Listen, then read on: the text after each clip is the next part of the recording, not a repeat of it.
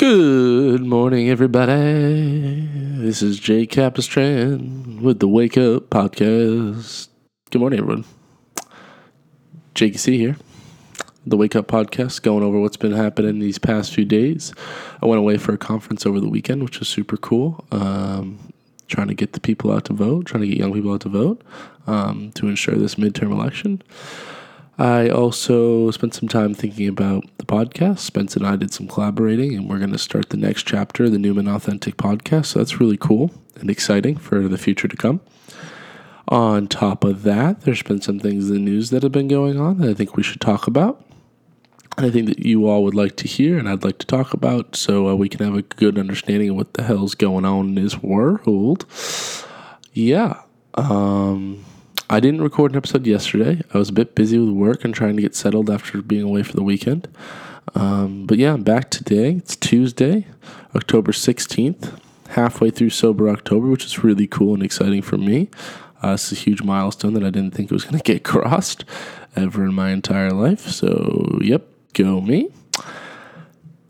Yeah, so Tuesday the 16th. What's up? What's up, everybody? How we doing? There's some big stories breaking. One of them is the attack on free press and the attack on journalism. As we all know, in this past year, there's been a fair bit of attacks, verbally, violently, and in other veins on the free journalists, on the free press, on the media. The rhetoric mainly being pushed by the man in charge, but also by his followers and people that hold powerful offices that are near and dear to his heart and that he exercises often. So the Senate Majority Leader, Speaker of the House, Donald Trump himself, the Vice President, these people who hold these certain high offices in our country are now abusing their power to push a rhetoric that I don't know if is entirely true. They're pushing the rhetoric that this journalism that's been going on in the past, decades that is truthful and, discovering the real news and getting the stories out of the people instead of, fabricating stories. They're pushing this rhetoric that they're saying this is all fake news and that these journalists don't know what they're talking about and major media sources are just liars, which is not true.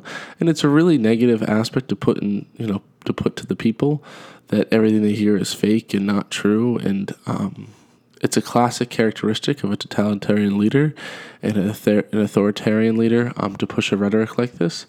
So people lose trust in the system but have faith in one person, and that one person would be our president. So he's using some classic techniques.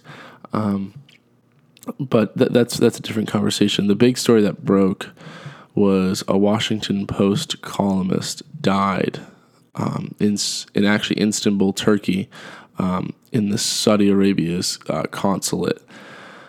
This reporter was across seas, was obtained, and then brought into interrogation. And the way he died, supposedly so far as what CNN sources have gathered and other sources have gathered, is that the interrogation went. It didn't go as planned, and the poor journalist ended up losing his life. And now Trump's reactions are different. The Turkey's president's reactions are different. The Saudi Arabian's king has different reactions.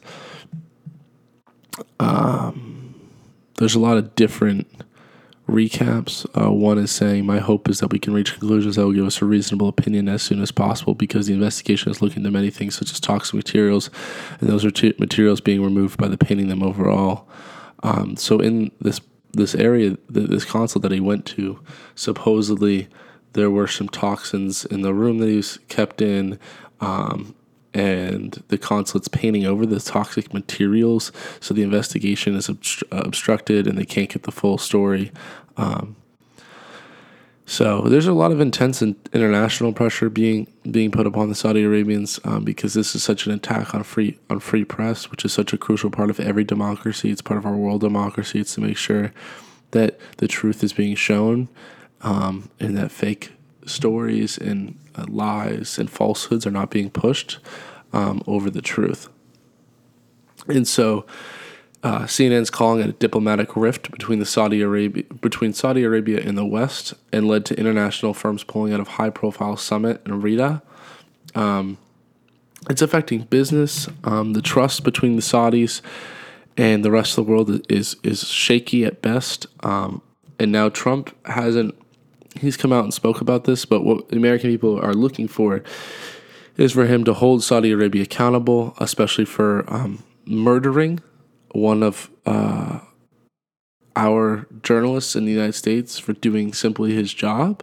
And Donald Trump hasn't been entirely transparent on this matter, and people are suspecting he's trying to keep Saudi Arabia in good terms because of business, mainly for personal business, like he's done with Russia.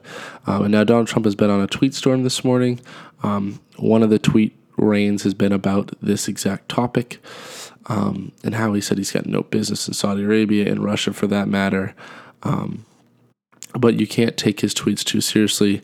And if there's one thing we know that we can agree upon from both sides of the aisle is that his Twitter feed is one of the more questionable things about him and his character.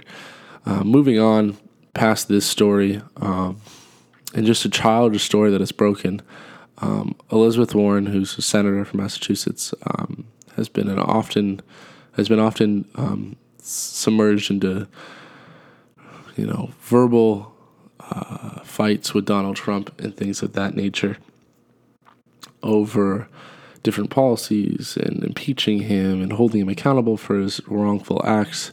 And so he once got up on stage in the past year and a half or so and mocked Elizabeth Warren, calling her Pocahontas, slandering her and making racial slurs about her heritage.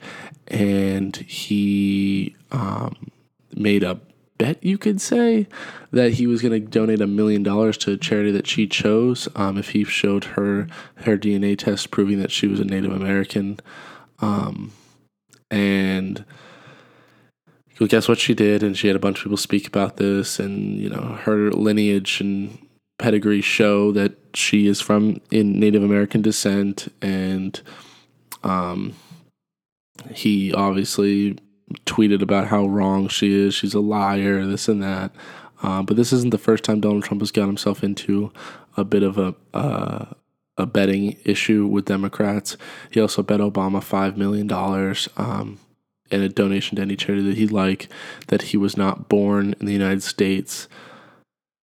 He was clearly wrong about that, dead wrong. But he now owes $6 million to two different people for two different organizations of their choices for making racial bets. And I hope everyone can go to sleep at night, because that's our president. We elected him as people, and we should most likely be ashamed of ourselves, because that's who's representing us, a man who takes bets on people's race and ethnicity and assuming the worst and assuming they're lying, which is just terrible. There's a lot of news today. One of them still being, everyone knows Beto O'Rourke is running for senator in Texas. He's running against Ted Cruz. Ted Cruz is a longtime incumbent. He was on the Senate Judiciary Committee during Brett Kavanaugh's hearing. He voted yes on Brett Kavanaugh. He ran for president. He's being currently backed by Trump, and willingly taking Trump's donations and everything and his press and his support. Even when he was running for president, he completely ridiculed Donald Trump, talked about how awful he was and how ashaming he was and how terrible he was, and now he's taking his support and his money. And Trump did the same thing about Ted Cruz, but now Trump's supporting Ted Cruz, and the hypocrisy and the ability to lie to the American people with no shame is just shocking, and it's sad to see, and both of these individuals are doing it on a day-to-day basis. But Beto O'Rourke has been speaking all over the state. There are 99 counties in Texas, and he's spoken at every single one. He's the only candidate to do that. He was just speaking at a county that no one has been to since LBJ ran, which is shocking. But LBJ was the president in the 60s, so that was 60 some odd years ago, or close to 60 years ago, 50 something. And so It's been a long time, and this man's doing a lot of great work, but he was giving a speech recently, and he was talking about the immigrant children that lie at the border of Texas and how they're still in custody of the United States. And one of the articles today that's actually on the lower end of CNN's, top news articles, but it's 245 children from separated immigrant families remain in U.S. custody. This problem was supposed to be eradicated, months ago, but Trump lied again, and it's still going on today, which is terrible, which is just terrible. So there's a lot of crazy news out there. One of them says Trump raises more than $100 million for his 2020 war chest. That's a lot of money. President Trump raises more than $100 million for 2020 re-election, which is just madness. That's a lot of money already, and it's not even 2019. And so the top of the article reads, President Donald Trump raised more than $100 million for a re-election battle that is more than 2 years away, giving him a massive financial advantage over a crowded field of potential Democratic contenders jockeying to challenge him in 2020. The president raised more than $18 million during the July-September fundraising quarter through his campaign committee and the joint fundraising operation he maintains, the Republican National Committee. According to his campaign and filings Monday night with the Federal Election Commission, the haul means his re-election efforts war chest now exceeds $106 million. That is crazy. That is madness. It's 2018, and he's more worried about his re-election in 2020 than he is about the current news, which is really sad to see, but it's the truth. I think campaign season in the United States is way too long. I think there should be a cap. It should be 12 months. I think there should be some restrictions on how long campaigning should be, because it's just crazy. And it's not healthy for American democracy, that's for sure. A lot of the candidates that are rerunning have to step out of their currently held offices, so they're failing to do their jobs just to campaign for their personal name and to run again. It's just sad to see. And Beto O'Rourke actually said it, the Texas senator I was just previously talking about. He said that he'd been campaigning for 22 months now. On the road, away from his family, away from his job, his office, his people, his constituents. So it's just absolute madness in how long we run our campaign season. And obviously the money is a major factor in that. And so it's something that the American people are trying to clean up, and they're trying to take care of. And hopefully we can clean up the campaign's trail and campaign process so we can have more fair elections. There's been a fair bit of fraud, as I've talked about in the recent days. There's more fraud coming out of Georgia, something about their server being wiped, about voter profiles and things of that nature. The story just broke this morning, so it hasn't been fully come out. I'll most likely talk about it tomorrow, but there's some even more voter suppression coming out in Georgia. And there's no shock that has to do with electing the first black woman governor in the United States history. There's no shock. It's not just a coincidence, that's for sure. So, yeah. Oh, lastly, the thing I wanted to talk about was Donald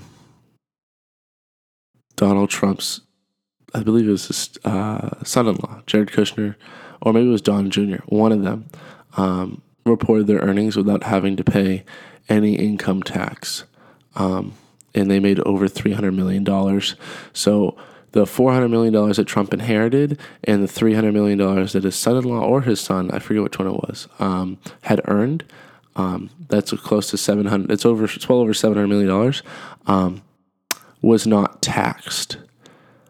So these public servants don't seem like they're too keen on serving the public in any capacity, even in the simplicity of paying their taxes, which is something we all have to hold ourselves to that standard.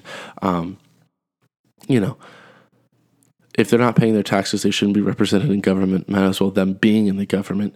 So that's an age-old law and rule that we fought and died for. No taxation without representation, and they're getting it backwards for sure.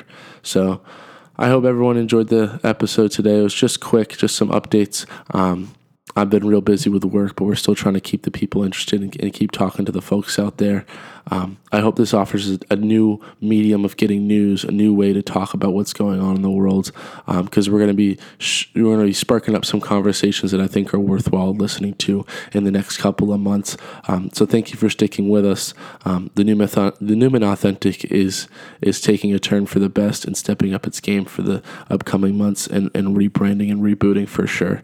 So I appreciate y'all. Have a wonderful day. Go out, kick some ass, work out, run, jog, laugh, love, smile, and live it up, because we're here for 85 years or what? I'm not sure, but have some fun, people. Enjoy it while it lasts. Have a good day, everyone. Peace the fuck out.